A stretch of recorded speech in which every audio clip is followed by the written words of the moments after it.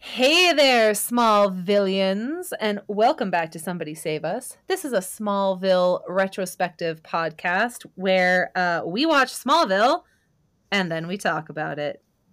I'm Ashley, and I'm here with my co-host to the stars. That's me. It's Paul. Woo! So this show is all about reliving our youth and watching an oldie but a goodie, some Smallville. And in this episode, the episode called Ryan, we are going to learn about a tiny child and his YouTube channel and his family that does crazy stuff. That's the wrong one. Shit. Ashley, you got the wrong one. Uh-oh. Can't do the podcast now. I gotta go back and redo my notes. No, not Ryan's World. Shit. Okay, you're right. No. Not Ryan's World. You are correct. It's about a different Ryan. And I gotta tell you, this episode, this shit had me in tears at the end. Personal things aside, this is a very sad episode. This is a super sad episode. Yeah, because I mean, throughout, it gives a measure of hope that he's going to be okay, and even at the end, where I mean, we should talk about it when we get to it. Okay, but all right. It really seems like they're going to do like he made it, he's going to be fine. Yeah. No spoilers, but he's not going to be okay. It's not going to work out in the end. But there's tons and tons and tons of foreshadowing in this episode. I would like to deem this the official foreshadow episode of season 2, because holy motherfuck, there is so much foreshadowing for so many different things in this episode. So I want to just dive right in, because we got a lot to talk about today. Are you saying out of 5 shadows you're going to give it 4? I'm probably going to give it 10 out of 5. It's a lot. It's a lot of foreshadows. That's right. Better than a lot of foreskin, I can tell you that much. Oh. All right. Why did you say that word? Now, that's an explicit tag. I don't think we said anything awful up to this point, but now the explicit tag goes on. It's only bad if I call it moist foreskin. Look, oh shit! Yeah, looking at the analytics in real time, people are somehow the podcast's number of listens is actually going down. They're taking them away. Oh man! Okay, guys, come back! I promise I won't make foreskin jokes. Oh, but that being said, okay, I'll only tell only one more story about foreskin. Okay, all right. I was on the TikTok today. I don't know if Paul, do you ever go on the TikTok? I do not. Okay. I liked it when it was called Vine. Oh, Vine was great. Freaking Vines. Anyways, I was on the TikTok today, and the TikTok showed me a very funny video about there's like a Reddit. There's tons of TikTok channels that do Reddits and just read random Reddits. And one of them was talking about the funniest dick story that you have, like women, what's the funniest dick story that you've ever had? And or like most disgusting. And one chick wrote and said, "Oh, this guy dropped trow when we were about to get freaky, and not only did he have a foreskin, but when it peeled back, it was just covered in schmegma."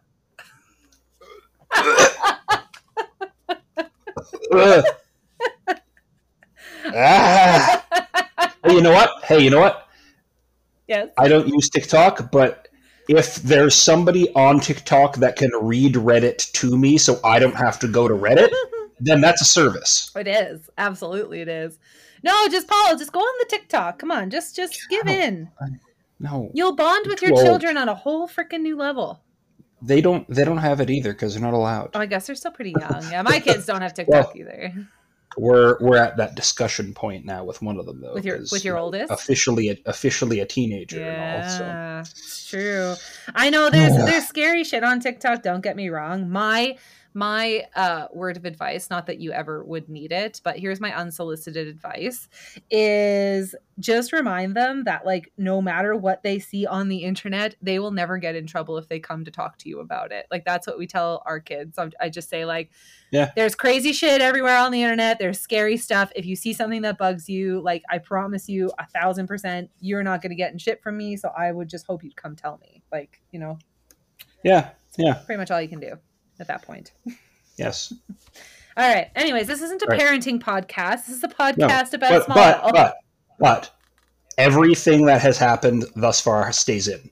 Nothing gets edited out. It's all gold. Even the smegma? Well, if you could find a way to like put beeps everywhere that the word foreskin was said, I think that would be hilarious. Call it like boing skin, bang skin, skin. All right, okay. I won't edit any of it out. I promise. Oh Jesus! Pinky swear. Okay, well, all right. Sorry, everybody. We're going to talk about Smallville now. Are we? Okay. All right. Here we go. I think. Well, we're going to open up. We're going to open up the whole episode. So it opens up on a scary, dark telepathy room. Or this could also actually be the room where that athlete was having a bath in the tub. Remember that episode? Yeah, this could be the same room. It very well could be. He's just the camera just pans over and his corpse is still just floating in the tub with his boombox still playing in the water. Oh, that would have been amazing. I think we need to make our own just parodied Smallville show, and we can just run all of these jokes in every episode. It's like that YouTube channel that they dub over really, really well with like just totally wrong script. Yeah, we should do that, but with Smallville and with like scenes. Anyways, okay, we're going back to Smallville. I promise we're going to talk about it. Open scary telepathy room, and we see poor little Ryan with like 8 bazillion freaking stickies on his face and his chest and his head and everywhere. And I dubbed Ryan, even though the episode is called Ryan and they say his name a lot, I dubbed him Stranger Things.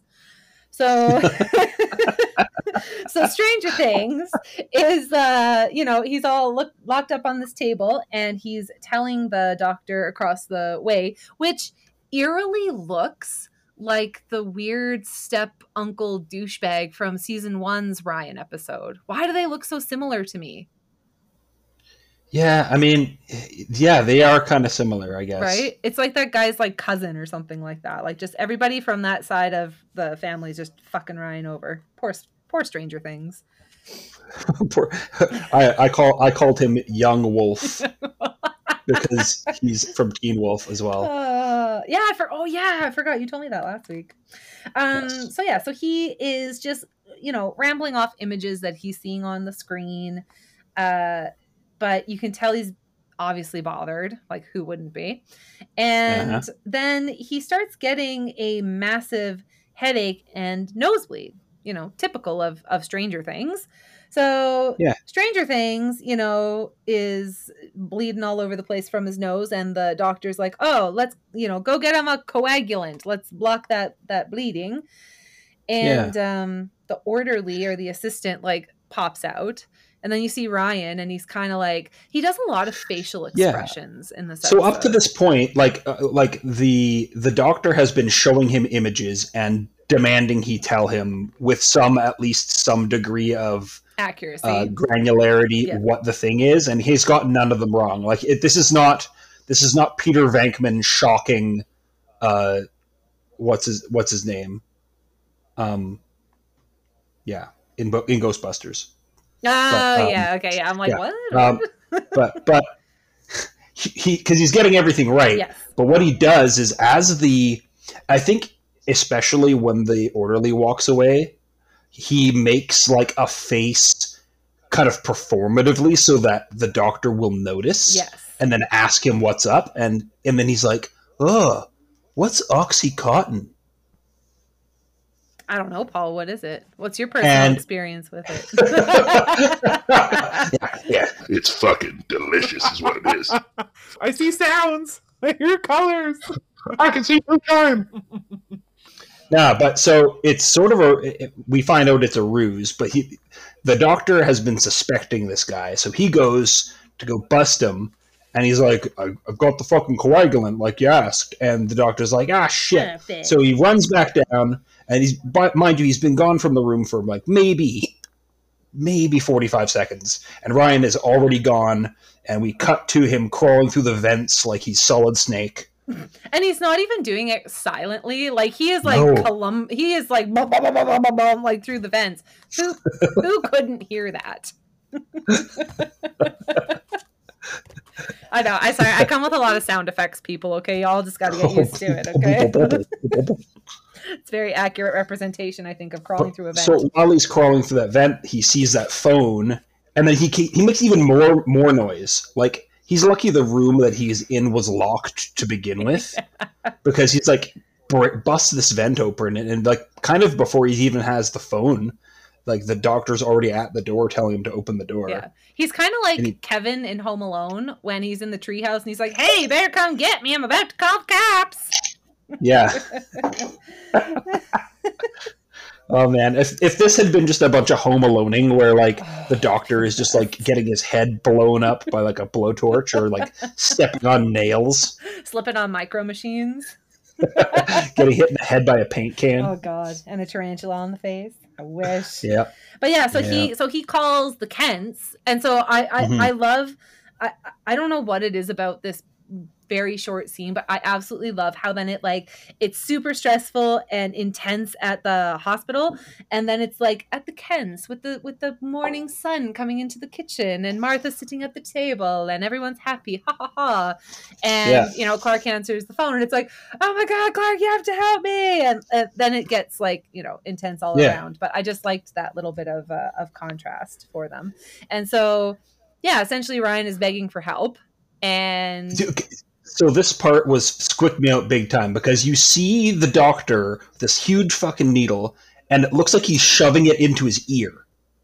Oh no, I didn't. Angle. Oh, I thought it was his neck. He has his head at a weird angle, and it probably is right in the neck, but from the angle you can see where the needle is looks like it's poking right out of the middle of his ear. I'm just like, and he gets injected with what almost looks like just like liquid kryptonite. It's like got that green tinge to it. More ecto cooler. Yeah, they're trying to Superman him. So yeah. And then of course, poor Stranger Things, he passes out, and cue them effing credits. Yep. Yep. So after said credits, we cut to the Kent home, and the Kents, of course, are doing way more police work than I think the Smallville Police Department has ever done. Look, we'll talk about fucking Sheriff Mustache. Not when even he comes up later. Oh, I have so much to talk about with the way that they treat the law in this show, in this episode. Holy fuck. Anyways, so the Kents are calling around in Edge City because Stranger Things told Clark that he's in Summerholt. Yeah. So they're like, oh, Edge City, okay, that's where they are. So, we'll see if there's missing persons that have been listed. They were, but his aunt's phone is cut off or something. Aunt's phone has been disconnected, and Clark finds out that there's no such thing as a Summerholt hospital in Edge City. So, what? And that's pretty much all we get at that point, because really, what more can they do? And Clark's, he's got to go to school. He's still a student. He's got shit to do, so he goes to school. Yeah. But all he really does when he goes to school is just keeps doing what he's doing at home. He never goes to class. No. He never goes to class ever. No, who cares about class? God, he's Clark Kent. He's got bigger fish to fry. And so he's talking to Pete about how he feels like there should have been some sign from the emails that he was getting from Ryan, but they walk into the Torch, because that's of course the only other room that they have a set for. Yes. So. And Chloe finds out that the call, because of her Austrian friend that has a classic Vespa, the Hungarian guy. Yeah, the Hungarian guy with the scooter. He's Austrian with a Vespa. Pete, Jesus, jealous much? God. Finds out that the call actually came from Metropolis, because that is where the Summerholt Neurological Institute is. And so Clark. But because she doesn't know anything about Ryan's power, yes, she's just really confused as to why he would be there at a place that is like does like brain research. Yeah, because nobody aside from Clark and the Kents knew about his power in season 1, correct? I'm pretty sure. Yeah, no, nobody. Yeah. Like Ryan found out because of his, you know, his power. Right. He found out. Well, I mean, and was deemed one of the few people who could handle it. I mean, it's not like you could make him forget. Yeah. And anybody else who learned or got too close to the secret is dead. No. I'm talking about Stranger Things. Oh, Stranger Things? Yeah, of course. Yeah, no one knew about Stranger Things' power in season 1. No one knew about his power. Right. No, yeah. at all. Yeah. Fuck Clark. We're not talking about Clark right now, okay? It's not all about Superman. Jesus. It's not called Superville. Yeah, it's called Smallville. It's all about the Smallvillians. So that's like, yeah, that's the very short little filler scene that we get for the school. And then we cut to the Luthor mansion where Lex is having a meeting with the mayor of Smallville. The cigarette smoking man. Yes. And of course he's corrupt as fuck. He says, first things first, I just need to get out of the way here. I don't trust men who work out in long sleeves. Okay. Lex comes in, towel wrapped around his neck. So I'm assuming he was most likely like working out because he was going for a bottle of water, but he's wearing like a long sleeved maroon freaking jogging suit. Like, no, stop it. Here's the thing. He probably only put the top on to come talk to this guy. He was probably working out naked. I hope so. He was doing the show a disservice with that long sleeve shirt on. That's all I'm saying. Like, give me some. I gotta see his wrists. I gotta see ribs, man. I gotta see ribs. Show me an ankle at least. God, just give me an ankle. So he comes in. He's chatting with the mayor. And he mentions how the plant expansion is taking a lot longer than expected. And the mayor, of course, blames it on the zoning issues because, environmental reasons, Lex. You know how it is. It's not just a rubber stamp anymore.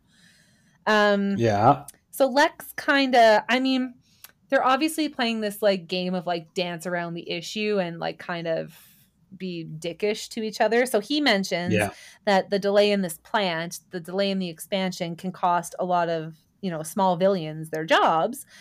And so the mayor, of course, is going to retaliate because he's not going to take that shit sitting down. So he says, well, Lex, I was a really, really big supporter of your father, and he was a big supporter of mine. So he never got permits held up in the zoning office when he was my supporter. Because, so Lex is like, what the fuck? You want a bribe? I don't think so. And then before he leaves, though, he's like, here's a card for a guy who can explain this to you. Yeah. It's just Tad. I would love it if it was Tad. Oh my god, that would be amazing. The return of Tad. The Taddening. And Lex tries to flex during all this because he's kind of like, well, I'm not my father. I do things differently. But like the mayor's like, yeah, but you don't. So just fucking call my guy and we'll set it up. So we'll set up that wire transfer. Yeah. So Mayor freaking walks out and Lex is now left with his little side story conundrum of what the fuck he's gonna do. Yeah. The C story of the episode. Yeah, I would call that the C story. No, you know what? No, I'm calling Lana's story the C story. I'm going to call Lana's story is... Yeah. Lex is the B story, and there's reasoning I call it the B story, and I'll dive into that. But cutting to C story Lana and her horse, and Nell comes in to just drop this big giant turd on her freaking head that like they're just gonna up and move to Metropolis with Gil, who we only met like 10 episodes ago, so it seems kind of fast now. That's all I'm saying. Yeah, like all of a sudden Gil has a job in freaking Metropolis and they're just gonna up and move their entire life, right? And like for Gil, for fucking Gil. He's basically... I love that we found out what his name was again, and we could say his actual name, but he is Gil. He's never going to be his real name. It's Gil. It's Gil forever. So what kind of ticks me off about it is because I think Lana is she's obviously upset because she's like, you didn't even think to like ask me, you're just telling me what's happening. And I totally get it from her perspective because she's already a teenager. Like she's established her fucking life there. She's established her friends. She's, become her own person. Has a business.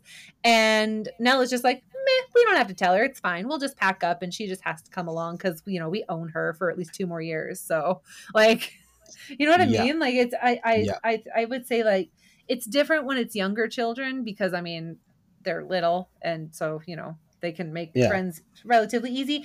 But when it's high school, like, I get it. Like, it sucks to have to be uprooted and then you just kind of go and then you leave all your friends behind. So, and this was before like Facebook and shit. So, I mean, like, it's not like she would have had a good way to connect with everybody. So, she could have maybe emailed people. Yeah. I mean, I think maybe she could have had a MySpace page, but I mean, we all know that was just good for background images and music. So, that's all that was for. So then we cut back to the Kent farm, and of course Martha can't get through to anyone about Summerholt. She keeps getting placed on hold, told to call back tomorrow, and of course the frickin' police, I guess it's Officer Dipshit, whatever he's got, it's spreading because the police didn't find anything suspicious either at this very scary looking hospital. And like Clark is very clearly doing that thing where he's like, I'm going to go. I know where I can get in that place. And DK is like, nah, that's probably a bad idea. I love when he's like, you can't just bust in and start ripping doors off, Clark. Oh, fuck yes. He can. Not only can he, but he will. He will, DK. He's like, Dad, I don't bust doors off. I bend them in half and then leave vials of cum behind. But not even my own. No, I leave Pete's. Just Pete's. I leave Pete's. Oh, shit. So, cut to the lab. And oh, yes, he can. Now, to Clark's credit, yes, initially he does go in as like a concerned person. Okay, he doesn't. Yeah, but it initially doesn't even cut to Clark there. It cuts to Ryan. Oh, who's he's like hooked up to an EKG. And then it kind of goes through a wall to a lobby. And did you see the fucking carpet in this lobby? No, I was more, actually, I wanted to mention that why did we have to even look at the EKG screen? Like, I forgot everything I learned in my grade 12 neuroscience class. So why do I give 2 fucks about what's on that screen? Yeah, it like looks up and it just shows like the no lies are being detected. I guess, like I have no idea. But what's on the carpet? What's the carpet about? Well, in the lobby, it's just like a very professional looking place, except for this fucking carpet looks like a literal twister mat. It's like from IKEA. Multicolored dots, and it just looks like a fucking twister mat. I was very distracted. Hey man, my only note for that scene is twister rug. Neuroscience baddies got to have fun too sometimes. Mm-hmm. Play Twister. But yeah, Clark's at the front desk and like talking to the receptionist, who is just like, dude, no, we don't have any like that here. And just so happens that Dr. Garner is out the lobby. Who's basically just telling them, like, fuck off. Like, the police have already come twice and found nothing. So sorry, but get the fuck off my property. Yeah, and he's also kind of like, did you say your name is Kent? As in, like, the woman who wasted, like, an hour of my afternoon earlier? Yeah. Yeah, he is like, this doctor is not freaking having it for anything. So, he walks away and says like, oh, I hope you find your friend. And then he walks off. Then the receptionist just kind of F's off to the corner, which, by the way, no receptionist would ever do that. No real receptionist. She would be like, okay, now fuck off or else I'm going to call the cops. Yeah, she'd keep an eye on him until he was out the door. Yeah, not just leave random restricted, sensitive information out for any eyes to come across, which they do. And it's so funny because Clark looks over and it zooms in on this screen or like on this chart, mm-hmm. and like from the chart, it's a literal smash cut to him kicking a door down. See, and now he's gonna bust the fucking doors in. Yes, break those doors, Clark. And he freaking punches out a lab assistant that tries to... Well, he's talking around. He's like, I'm getting you out of here. He's like, unstraps him, and then the orderly comes in, and this orderly, like, Clark basically turns him into a fucking red mist against the wall. Yeah, pretty close. Freaking knocked him the fuck out. And then just picks up Ryan and off they go. Clark and Stranger Things off in the sunset. Yeah. So of course, Yeah. Clark can't take him home after, mommy and daddy can, which again, the beginning of this episode, let's just remember what their response was to this. You can't just go in breaking down doors, right? You can't take the law into your own hands to get what you want. Yeah. That is their stance at this point in the episode. Let's revisit that at the very end of this fucking episode, shall we? So we cut now to the Luthor mansion. So Clark can't take Stranger Things to the Kent farm, so he's got to take him to Lex, because who else is he going to take him to? And Lex has the hot chocolate. Lex got the hot chocolate with the whipped cream topping. Oh. God damn. So I'm not joking. Last night when I was watching this, when that happened, everything came to a screeching halt. I had to go make hot chocolate. I could not continue until I had hot chocolate. But did it have a whipped cream topping? It did not. What are you even doing with your life? Suffering. Clearly. Lex comes with that delicious hot chocolate, and kind of Stranger Things starts telling him the story about like how his headaches were getting bad and the medical bills were piling up because his aunt was taking him to all these different doctors and specialists, and they live in America, and of course can't afford to be unhealthy in America in any way. So she couldn't afford all of these treatments anymore to try to help him. So this Dr. Garner douchebag comes in and basically says, well, just give him to me. I'll take care of him and I'll pay the medical bills. Why not? So that seems like a pretty and she's legit thing. like, I'm going to Arizona. She basically boots him out the door like, bye, Felicia, and just like drives off. I'll be in Phoenix. I'll be enjoying my life. How the fuck could she just up and like leave and move to Arizona? And I'm assuming that he's been there for a good, like, has to be at least a month. And she hasn't thought like, I haven't heard from him for like a month. I wonder if things are okay. Like, how shitty was this aunt? Yeah, so Clark had said that the last email he got from him was from a few weeks ago. Yeah. And he was getting excited about going back to school. But, so it could be he hasn't been with Garner for that long. I think it's more that, like, his emails and shit probably get monitored. That's my assumption. Could be. But yeah, we never get any... I guess that's good headcanon, because he looks like he's been, under observation and tortured for a while, right? Like, it's... Yeah. When we see him for the first time, it's not like he's been there for a day. Exactly. Yeah, for sure. And obviously the aunt has had enough time to legit just boot him out the car and move herself to Arizona. So, I mean. Yeah, but then like Lex kind of, like Clark is watching Lex ask Ryan these questions, and Ryan is about to reveal why he was there. Yeah. And Clark is like, nah, man, he was just being held for observation. And then Lex looks at Clark, like tilts his head and is like, can I see you over here? Can we have a little sidebar? Can we do a sidebar, Clark? It's like when the parents are about to fight, but they don't want to do it in front of the kids. And by the way, Clark, you ain't getting no dick tonight, so so Lex takes him aside, and Lex has to remind him of the Clark needs to be the adult. He needs to be the adult in the room. Yes. And even though Clark thanks him, Lex is like, you understand that you kidnapped a minor, right? Like, you get that is what you did. And we're going to get into a lot of trouble if we get found out. Like, Lex, of course, totally understands what happens when you get in trouble with minors. So, he's warning Clark. You were just going to gloss right over that, weren't you? I was. So he's trying to warn Clark. He's like, dude, I've been there before, okay? You don't want to get mixed up in this shit. And this is just like the very typical, we're getting back to that toxic friendship between Lex and Clark, because they're just always suspicious of each other. They always know the other one has some sort of ulterior motive, hidden agenda, and they just fucking dance around it like all the time. And Lex is like, hey, by the way, how did you get in and out of a secure facility with him without anybody stopping you.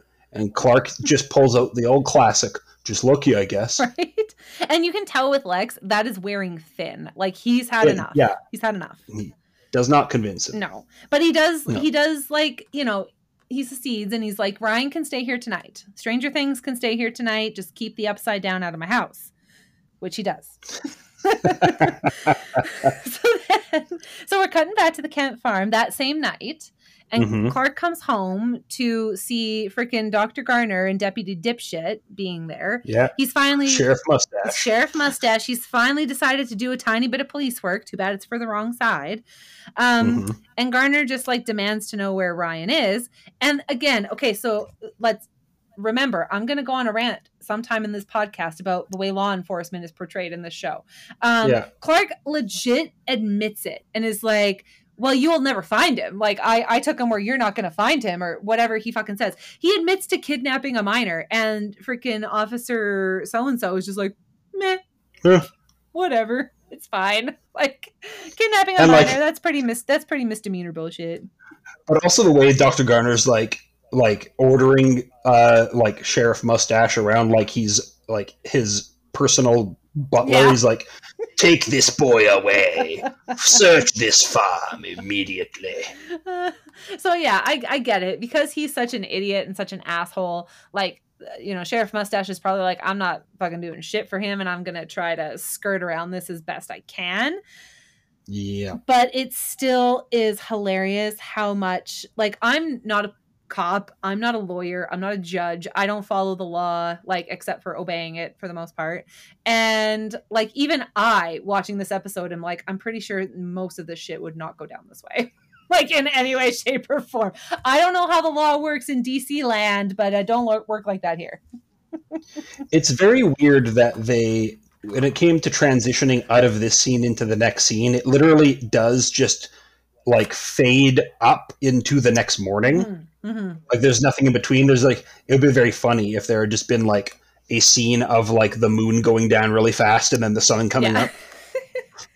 Rooster crowing in the background. Yeah, because Clark is saying, like, just give me till tomorrow morning. Like, I'll have him back for the morning. And, Garner's like, yeah, 9 a.m., bitch. Have him here. Yeah. Or I'm going to fuck And he is. And he is. Yeah, that's right. He is. And Ryan, like, he's not even there freaking 25 seconds, and he's already back to his old shenanigans with reading everyone's minds willy-nilly and just telling Clark about it all the time. Like, comes in, everyone hugs him, everyone's happy, and the first thing freaking Stranger Things, he's like, hey, Daddy Ken, DK, don't be mad at Clark. It's fine. He was trying to help me. Like, come on, man. Just keep it to yourself. Jesus. You should have seen how we turned that orderly into a Rorschach test on the wall of that hospital. Oh God.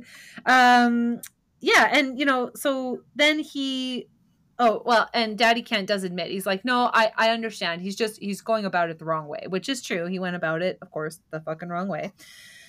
And now we get a bit more from Stranger Things about his aunt, and we find out that it's not just about the medical bills, but she also freaked out when she found out he was, in his words, different. Yeah. So again, like, we're again seeing throughout a couple of episodes now in this season how shitty Clark could have had it had he been found by someone else. Like, we had the Incredible Sulk where he was chained to the wall. We've got now Ryan, who was exploited in the first season for his power, and now he's, being experimented on. Like, and Lucky Clark, he got to be with the Kents. So it's again just giving that parallel of how different his life could have been. You there? Oh shit! Yeah. Okay. For a second there, you cut out for a second, and I don't know if it was bad or something. But could have been me. Well, it probably was. I don't know. Anyways, so Garner, he comes in like freaking 9 o'clock, like right on the dot, and tries to essentially just bully his way into getting Stranger Things back. And it's gotten to the point where now even Daddy Kent has like stepped in front and is like, can't you see that he doesn't even want to go with you? Like, what the fuck, man? Like, and he even goes to freaking Deputy Mustache and is like, dude, like, he clearly doesn't want to be with this guy. So like, what the F? Yeah, the thing that Jonathan says is that being the guardian to a child isn't the same thing as having a pink slip to a car. Mm-hmm. That's right. And like Martha is like just about to ask Sheriff Ethan for like some like leeway or something, but luckily Lex shows up to do some lawyering. He does. To get litigious. He rolls in and he's got a temporary restraining order. And the Kents get to keep Ryan until it gets investigated. And again, okay, then freaking Garner is like, oh, well, I'll do this, whatever the fuck Garner said. Who cares? He was going to come back at Lex with some sort of legal action. And then Lex is like, go ahead and try. I have the DA's office that's really eager to just sneak around and poke around in that institute of yours to find out what you've been researching, especially since now we find out you got a minor that was held under duress. And to me, how is this not happening already? Like, how is this not already happening? How is this not made major headlines? How is this not freaking like got the FBI involved? How are we not like sending in the army to save the children? Has the rant begun? The rant is starting. It's and that was just a 5. Okay, we're not even at a full 10 yet, so just get ready. I love during the scene, like while Lex is talking to Garner and Garner's spitting back a couple of times, the camera cuts to Clark and he's just got a shit-eating grin on his face. Like he's just kind of smugly, like he's got like a little, the corner of his mouth is up. Oh yeah, Clark is like loving it. Smug. He's loving it. And so then before Garner leaves, of course, he gives the old, this isn't over line. But like you say, with freaking Deputy Mustache being his, whatever freaking go-to little Guy Friday, he's like, Deputy, drive me home. Like, James, let's go. So we just kind of like leave it at that at the Kent farm, and then we cut to the Talon. I'm assuming same day, maybe late afternoon ish. Yeah. And there's a big surprise party there waiting for little Stranger Things. Yeah. Which I find again like really kind of hilarious because there are a lot of people there, and ain't no way Stranger Things made that many friends. There's no way. No, not in the short amount of time he was there. So it was basically Clark's friend circle and like the Kents. Like and that's the thing is I can't remember if he even met Chloe in the first episode that he was in. Yes. She's I know she's in it. Yeah. I know he met Lana because Lana gave him a kiss in the first episode too. Yeah. And he totally just creams his jeans when she does it this time. Oh, hell yeah, he does. Holy shit. Wow. And also, because speaking of Chloe, what the fuck is obligatory about a pistachio log ice cream cake? Yeah. What about that is obligatory? I don't know. She says it's a jailbreak party, so I was like, okay, is that what they put the knife in? The file in an ice cream cake? I don't usually see it in an ice cream cake, but... No. I haven't watched I haven't been to prison very many times. I guess we wouldn't know. If any prisoners listen to this, please leave us a voicemail. Let us know what they leave the file for you in. That'd be great. Exactly. Yeah. For research. But when Lana kisses him on the cheek and like she starts to walk away, Clark's got that grin on his face and he walks over to Ryan and it's so Homelander. And he's like, you little fucker. He's like, me too, buddy. Me too. And he's like, you weren't surprised at all, were you? And he's like, not at all. I knew a freaking mile away. Yeah. And then like it cuts. You're still at the party, but it cuts to like some just extremely 2000s like band playing some extremely 2000s music. And the one dude, the way he's playing his guitar is just like so. He's moving so much. He's like the ultimate Chad. The ultimate Chad. He's chatting out. So that band is Van Ray, and they were very popular in the late 90s, early 2000s, and then they kind of just like dropped off the face of the earth. Yeah, I think I might know one of their songs, maybe. Well, you're one song ahead of me because I don't know any of their songs. So it was the one that was in this episode. Oh, okay. But I think my memory of like the real version of it, it's a little bit more like it's less acoustic, obviously. Yeah, yeah. And he sings it in that douchey, breathy way. Yeah. Yeah. Yeah. It's like, look at this photograph.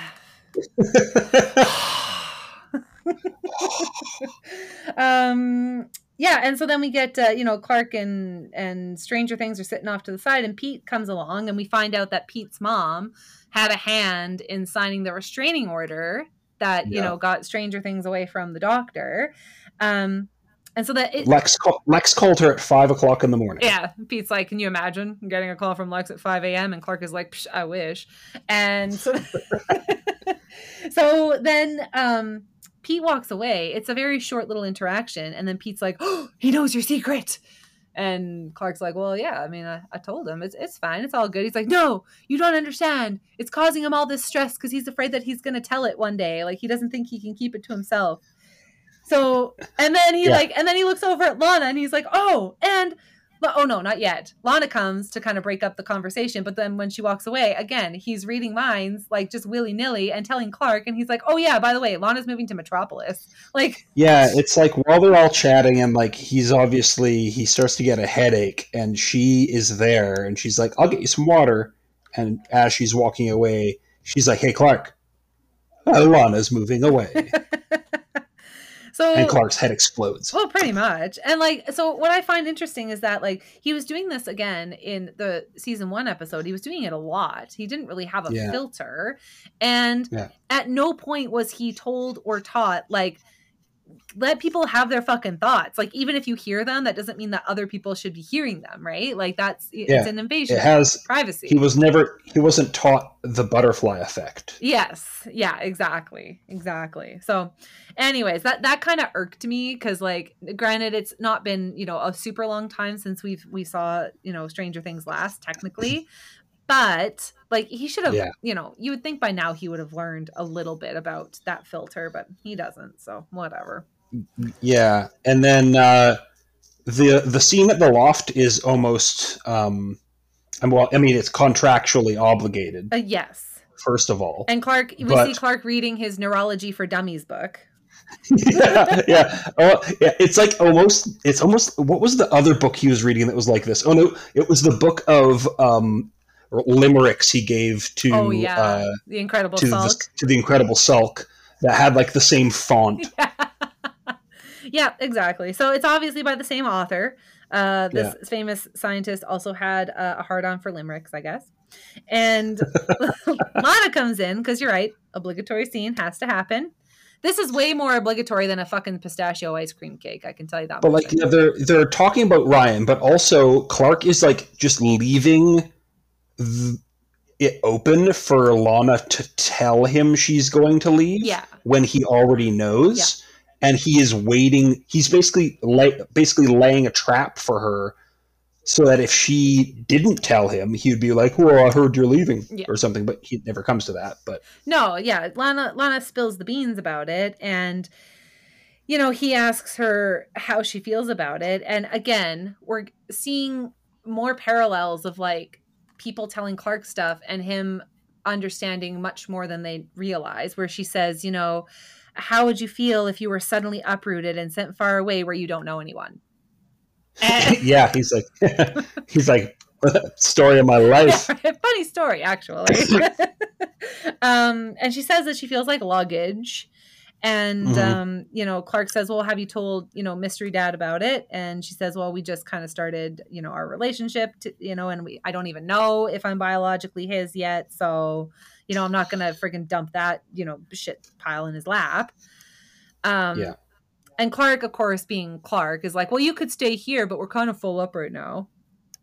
Yeah. And so as Lana's leaving, like it's nice to see. So obviously we're going to get more into the Clark Lana romance arc. And I think this is really where it's going to start hopefully picking up some steam, because he comes to her and he's just like, "You shouldn't leave. Like, don't go." Yeah.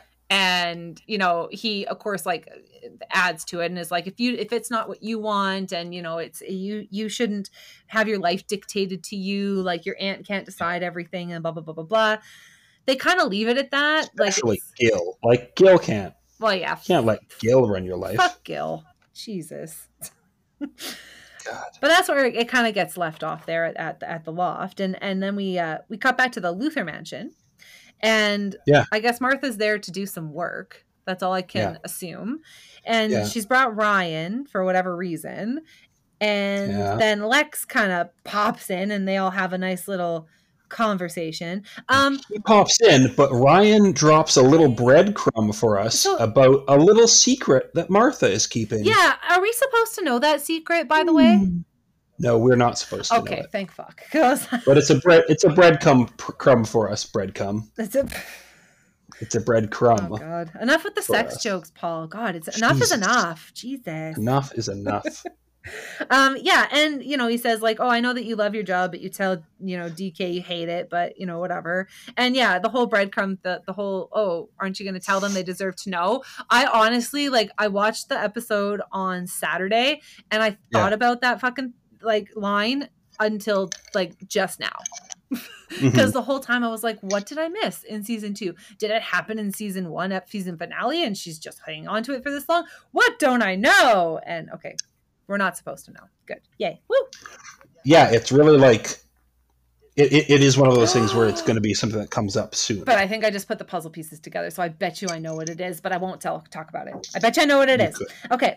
So you probably are right. So the whole reason that, Stranger Things is kind of chilling there with Martha is because Lex is like, hey, want to come see my comic book collection? Oh, Lex, you're gonna get yourself into some trouble. Right? Freaking stop hanging around these minors, Lex. God damn.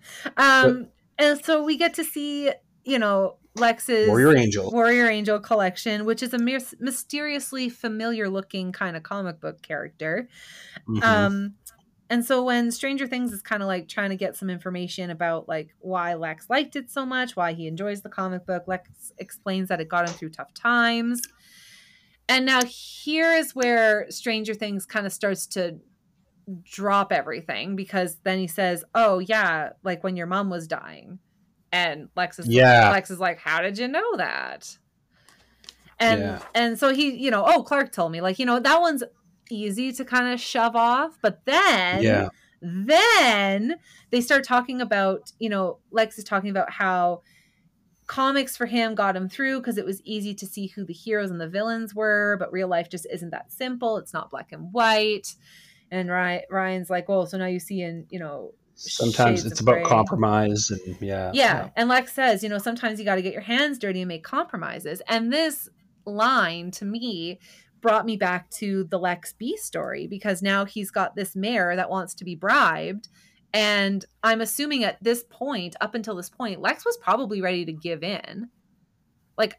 I'm assuming so. I'm assuming, because then Ryan then says to him well, your dad said that, didn't he? And just because he said it doesn't mean it's right. That doesn't mean it's true. And obviously this kind of gives Lex some pause to be like, oh, well, yeah. How would you even know? How would you know my dad said that? Yeah, exactly. Right. So he's catching on, but then bloody nose. Bloody ass nose. We're going all Stranger Things, and the upside down's coming in. Yeah. And he starts bleeding all over the comic, and he faints. Yeah. And the comic, again, it just a lot of foreshadowing. It zooms in on the comic. The way that they transitioned this scene, I just loved it so much because of how symbolic it was. So it's Warrior Angel, the comic book character on the cover, his face with his mask, and he's crying. And the subtitle underneath in the corner says, a hero cries. And, blood on the face. And then the image slowly starts fading, but then Clark's face is being brought in at the same time. So you see the mask kind of go over, with the eyes. Right? Over his face. Yep. That was really well done. I liked that they did that. I really liked that. That was good. Yeah. So then we cut to the hospital, and Clark's there with Stranger Things and gives him the newest Warrior Angel issue once he finally kind of comes to. Yeah. And what do we have on the freaking comic book? Do we get some more foreshadowing there, Paul? Well, we get a little bit, because Clark's like, what's this flying shit? And Ryan's like, oh, this is his aerodrome where he goes to be alone. And he's like, well, Like a fortress of solitude? That would sure be nice. As long as it's not in the air, because apparently Superman's afraid of flying.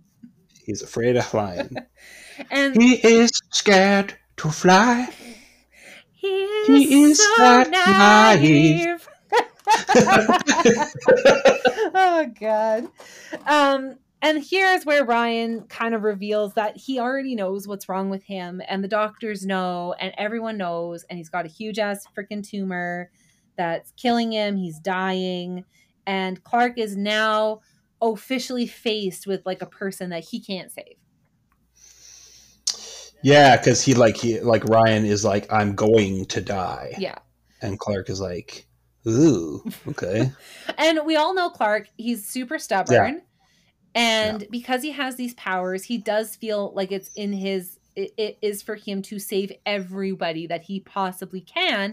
But this is legit something that, at least right now, I don't know if Superman can heal cancer like when he gets older, but at least at this point in time, there's nothing he can do. There's legit nothing he can do. Yeah. Him and Jonathan are out at the farm, and Clark is just kind of sulking up against the fence, and he is trying to make it seem like, well, I can't save Ryan, so I guess I'm not a hero. Yeah. And even, when DK comes up to talk to him about it, he even says, the doctors think the tumor grew that quickly because of the experiments that he was undergoing at that neurological place. Yeah. How is this place still running? Like, God damn it. Shut it down. Shut it down. God. This place is running. God damn it. So he, the running line. Defund Summerholt. Lock him up. Check his emails. And Clark, the running trope kind of in this episode is he just refuses to give up. He refuses to accept that he can't save somebody. And he's like, well, I'm not just going to watch him die. I refuse to sit back and watch him die. And off he goes to, I don't know, cure cancer or whatever the fuck he's going to do, but he fucks off. Yeah. And then Chloe and Lana are at the Torch. And this is their talking about Lana's options about how she can, emancipate herself. Yeah. Right. And this is essentially just the shittiest, tiniest, insignificant little filler scene that this is a filler scene if I've ever seen one, and it's so bad. To me, either they should have added more to it to make it a little bit more filled out and give it some more depth, or they should have just not fucking had it at all and just wrapped up that C story in a sentence. You know what I mean? Yeah, because they do the little bit of chat, and then Chloe goes, "Hey Lana, I've got an idea," and then they cut. Yeah. So, and again, it's and it was so short, and the whole Lana moving to Metropolis thing, it is such a C story. It is very, very unaffected really in the grand scheme of this episode. So it's very easy to forget about it. And I don't know. I don't like this C story that they had. I just don't like how they put it together. It's a good step for Lana's character, but they just went about it the wrong way, in my opinion. They went about it didn't need to it didn't need to necessarily maybe be in this episode. Yeah, right? Exactly. But they probably had just pieces of episodes, and they're like, well, does this work in this one? Yeah. Should she emancipate in this one? How about this one? How about we need about 6 minutes for this episode to make time. Yeah. So let's just throw the Lana thing in there. But that scene is all of it together is about 6 minutes. That one filler scene is 35 fucking seconds. But I didn't even have a note about it other than Lana and Chloe talk at Torch. Yeah. This is very informative. That's about all that happens.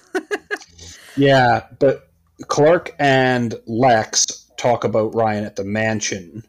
Yeah, and Lex knows about a doctor from Hub City. Fun fact: Hub City is the hometown of the Question. Oh.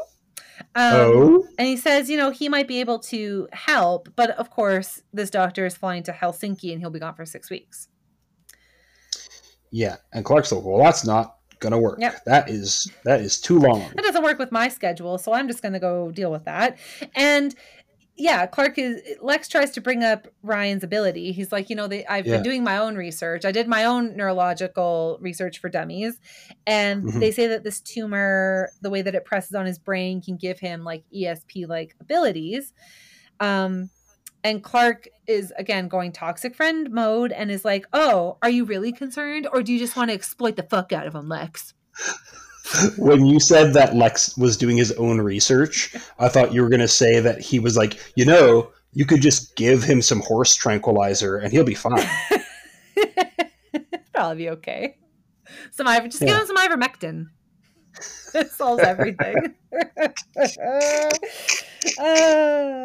And so, yeah, Clark is a dick. And he's like, oh, you just want to exploit him. And Lex is like, would I have been on the phone finding this doctor for 3 fucking hours, Clark, you piece of shit? But Lex tells him too, because again, Clark refuses to accept he can't save somebody. And Lex is like, there are just some people in this world you cannot fucking save.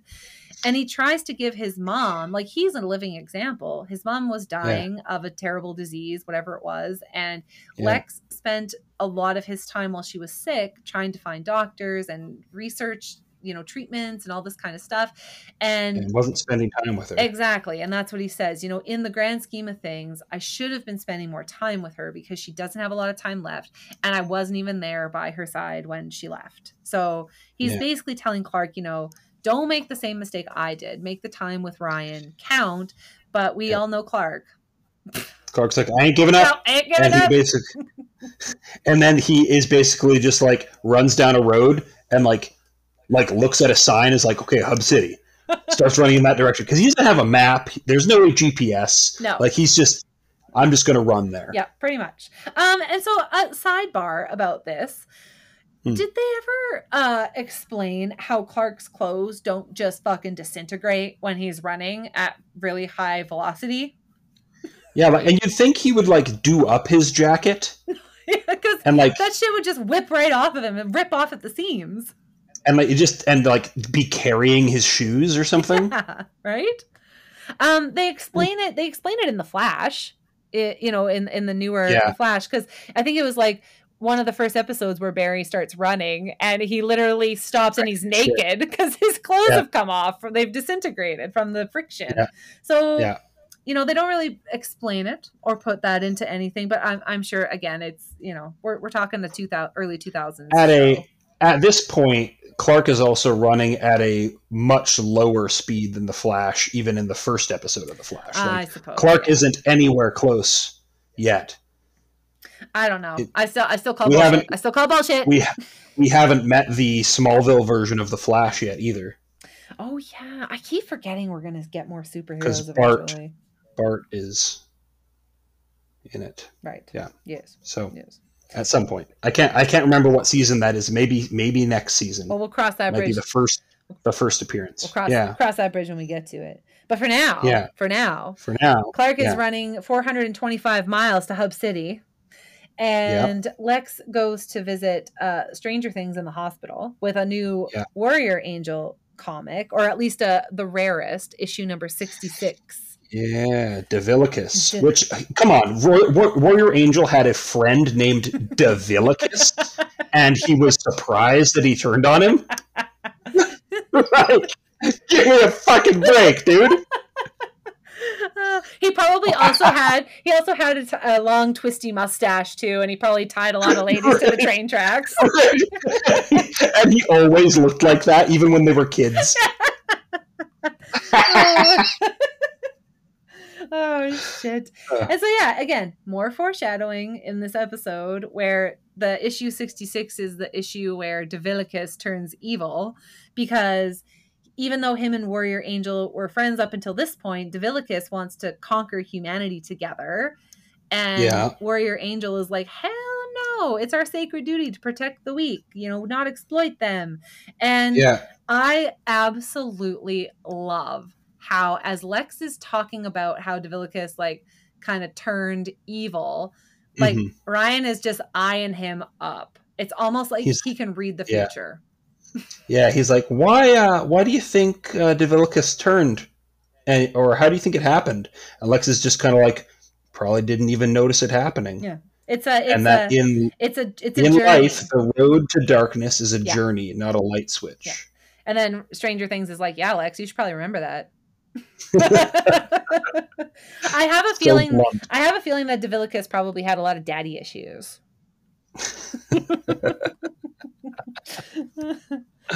Oof. So yeah, so we get that, and then we get Clark. He has arrived fully clothed and jumps in front of a fucking airplane. Yeah. Like he arrives at this Hub City Municipal Airport, which is a dump. Yeah, it really, really is. Well, you know what though? It's probably just for like private jets. Yeah. You know, it's like the airfield is like right next to the parking lot. Yeah. Well, because rich people don't have a lot of time to waste, Paul. Don't you hear? They gotta go. Don't you hear? They're taking 15-minute freaking private jet flights nowadays, so they don't got time to waste. God damn it! I know it's a problem I'd like to have. So, and I'm about to go on another rant. Are you ready? I'm ready. So Clark like breaks into what I'm assuming is a rich private airport for the highly rich people who like to remain private. Busts in, like jumps in front of an airplane, pretty much like verbally assaults with his excitement. Well, first of all, he runs up to a ground crew guy and he's like, "Hey, have you seen this guy?" And the guy doesn't go, "Hey, what the fuck are you doing here?" No, in fact, he's probably the guy who called security. Probably. I mean, he just handles the luggage. That guy doesn't give a fuck. It's not his job. Yeah. But yeah, and then not only does Clark jump in front of the plane, he super speeds. And of course, like nobody is like, how did this kid just suddenly appear? But then security comes as this doctor is about to like look at these brain scans that Clark somehow got from the hospital. And like, seriously, does nobody in this effing DC world take any law enforcement seriously? Because the cops come, security comes, guns out, put your hands up, and we're about to arrest you for literally breaking into private property and stopping an airplane. And the doctor's like, no, it's fine. Yeah, and Clark did not spend the rest of the episode behind bars. Right? Like, honestly, this guy gets away with everything. I'm surprised he didn't turn out to be like a crazy ass murderer with all the shit he gets away with as a we literally cut from the doctor asking, where is he now? And then cutting to Clark and everybody in the medical center, and we find out that Ryan is expected to be out of surgery shortly, and that Martha tells Clark she's never been so proud of him. Okay, yeah, and read that. Okay, beginning of the episode, what were them MFers saying? Can't be breaking and entering, no busting down doors. Like, there's rules and processes. And now they're like, hey, we're so proud of you for freaking busting into a private airport, almost getting arrested and stopping an airplane and just continuing your freaking road of delinquency. So proud. So proud. God damn it, Kent. Get on the freaking right side of the law here. Pick a side. God. Now they'll sit on the fence. Sit on the fence. Very comfortable. And then so we just find out he's in surgery, and then we cut to again back at but Jonathan kind of manages expectations. He's like, "Look, Clark, you need to realize that things might not go the way you think." And Clark is like, "I have a really good feeling," and he's like smiling at them. I know. The whole time he's quite smug. This whole episode, he is very smug. All right. Meanwhile, at the Luthor mansion, we see a smear campaign being on televised about the mayor. Yeah. And then it kind of slowly pans over, and Lex is there watching it with the mayor. They're like, the attack head's like, "Do you really want the cigarette smoking man from the X-Files for your mayor?" So the mayor is all pissy about it, and I will hand it to Lex. Yeah, Lex is trying to do good here. He's trying. The problem is that he's going about it the wrong way. Because if you fight fire with fire, everyone knows the saying, like, an eye for an eye, fire with fire, all that bullshit, right? You can't, answer violence with violence, because it's just going to create more violence. And this is kind of the same thing. So the mayor is essentially like, "You're going to regret this." And, And Lex busts out a Churchill anecdote. That once after they bombed Pearl Harbor, Churchill was like, "Oh, well, we fucking won the war. Let's pop some champagne, boys." Yeah. And he says something. I didn't write it down. Did you write it down, Paul? What the anecdote? Well, the main anecdote really is just that if he's going to start a fire, he better be able to handle the heat. And because that America was a boiler. Oh yeah, yeah. And Something to that effect. Yeah. And so essentially, like, he's pretty much comparing himself to the USA, which, Yeah. I'm sorry, that's not a flex in any way, shape, or form. Because, like, how did the US retaliate after Pearl Harbor? They bombed the fuck out of the 2 major cities in Japan. Like, holy shit. And not right away. I mean, it was 4 years later almost that happened. Yeah, right. But again, you know, there's a very strong chance that if the U.S. had remained unattacked, that Germany would have just straight up won World War II. Yeah, that is true. Don't get me wrong. All I'm saying is Lex should not be comparing himself to the USA. It's not a flex. It's not a flex. He should be comparing himself to the Germans. The Germans, the Luftwaffe. But yeah, like he basically, you know, he kind of. I don't think this is over between him and the mayor, let's just say. Oh, no, because, like, he flat out told him, he's like, no, I'm backing your opponent. So, like, you might as well write your resignment speech right now and get ready to retire. And the mayor is like, yeah, this isn't over, Lex. And, you know, pieces out. So then we go back to the hospital, and Lana is now kind of wrapping everything up. See, and this is exactly what should have happened. There should have been, like, legit no Chloe Lana filler scene. It should have been Chloe and Lana just coming to the hospital to just tell Clark, oh, we've resolved everything. And then there would have been no need for a forgettable scene like half an episode ago. They could have had the same chat. They could have been chatting in like the hallway, walking together, and then met up with Clark, and then Clark could have told them everything about Ryan. Exactly. Done. Yep. Scene's been rewritten. Exactly. Yep. No, I find that filler scene was really weirdly placed and very unnecessary. But I will say this. This is what I wrote. You know, Lana tells Clark that she's staying and she's going to live with Chloe. And I am sure Clark's imagination is just running wild with that. Pillow fight! They're probably going to practice making out with each other. And then she makes a comment about his telescope. Oh, you should give it to Ryan, right? You won't need it anymore. You won't be needing that. My comment in my notes was just like, might as well throw that telescope in the trash, you perv. Oh, God. He's actually going to, like, rent a space, like, next door to Chloe's house. Set up this little telescope.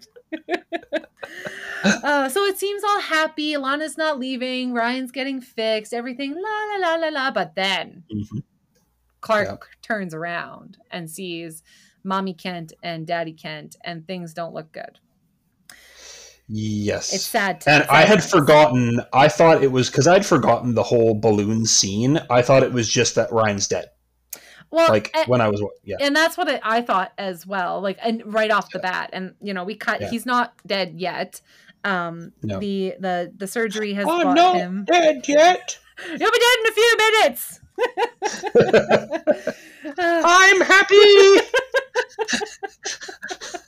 And then the dead cart comes and picks up his corpse and takes him away.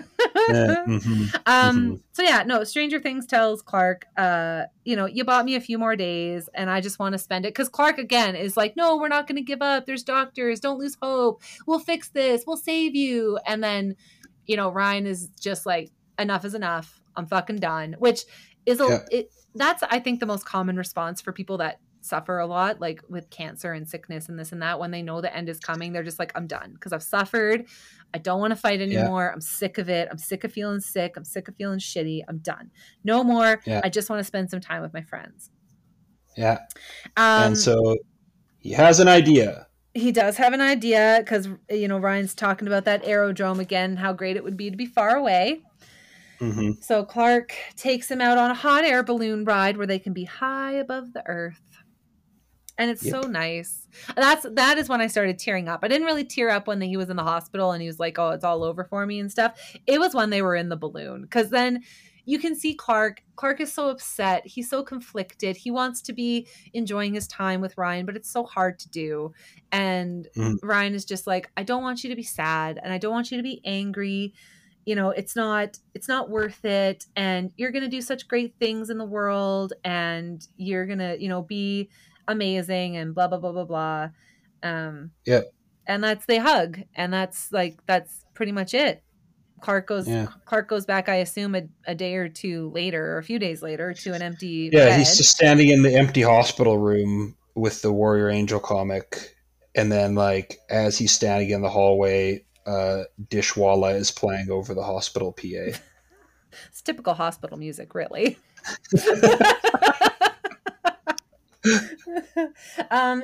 So and that's the end. It slowly kind of pans out in slow motion, just on the hospital hallway, and that's the end. And so it's super emotional, but again, like, the one thing that I don't care for in Smallville, and I think this was my gripe with it when I first tried watching it, was I feel like they don't finish the episodes at least the way I want them finished. You know what I mean?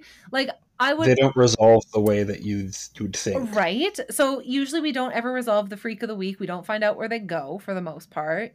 And now with Ryan, like, we get a nice closer scene between him and Clark in the hot air balloon, but we don't get to see a funeral.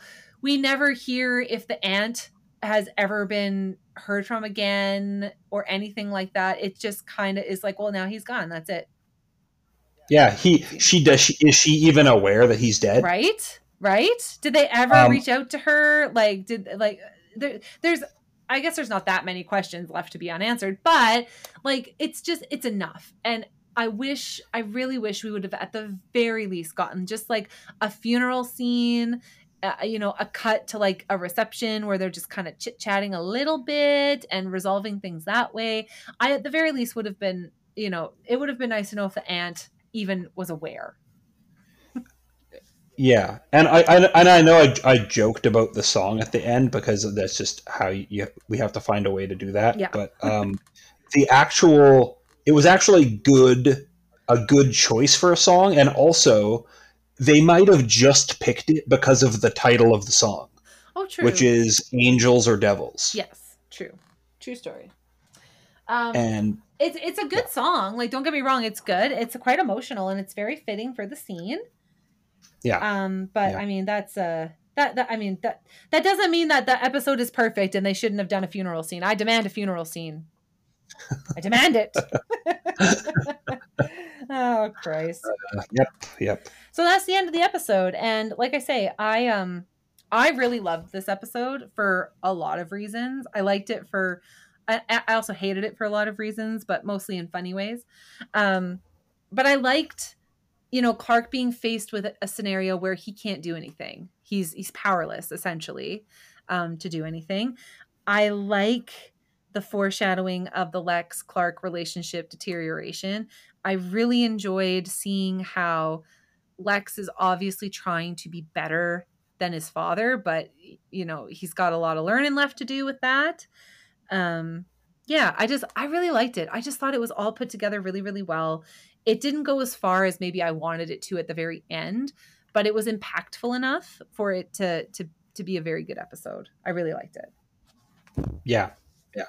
And I don't know what we're rating it out of yet. Oh, I thought we were going to rate it out of 4 shadows. 4 shadows or 4 skins, whichever. Oh, God. Well, it has to be out of 5 things. Okay, so I'm going to give it 4. I'm going to give it 4 out of 5 shadows. 4 out of 5 shadows. Yeah, I'm about the same. 4 out of 5 shadows for sure. Yeah, it's again, like, we had a decent run here of like episodes that were surprised. I mean, I'm not surprised that this one was good because I remember it being a good episode, but last week's was definitely surprising to me. Yes. Yeah, last week's episode, that was a really, really good one. So they're hopping on the good episode train, which I really like. Again, there's still a few little things that irk me, but like, in the grand scheme of things and for the sake of story and for the sake of, a work of fiction, they're doing really, really well with it. Yep. Yeah. And it is one of, like you were saying, with the way that episodes resolve and don't necessarily do it in the way that is satisfying. I want to blame it partially on just the way TV was at the time. Yeah. Where like, especially when you had a budget that had to stretch across like 23 or 24 episodes a season. Yeah. Only one in every like 3 or 4 or 5 episodes will actually get the big budget push and be a good episode that like it has impact. Yeah. But even as the show goes on, especially considering how long it ran, we'll start to see it become more serialized and become more like the TV we have today, and more like the Arrowverse that follows it. Oh, okay, awesome. Oh, I'm so looking forward to it. Like honestly, like I say, I got up to I think halfway through season 4 the last time I watched it, and I gave up because I just was kind of like the show really didn't feel like it was going anywhere for me. So I'm enjoying now watching it and kind of being told that it's going to get better. It's going to get better. Yeah, it does, and there are stinkers, and season 4 is a bad season, but yeah, but we'll get to that.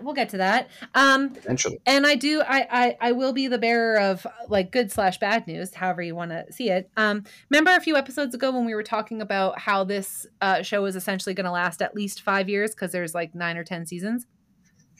Yeah, it is actually going to last that long because every season has 21 to 25 episodes. I think there's 1 or 2 seasons that have 20 or less. I'm gonna have to say no to that. That is not true. No, there's not any that are less than 20. I'm pretty sure there isn't. Now let me just pop into this Amazon Prime here. You can do that. Okay, and you can take a look, and I will tell us what is next week. I love it. All right.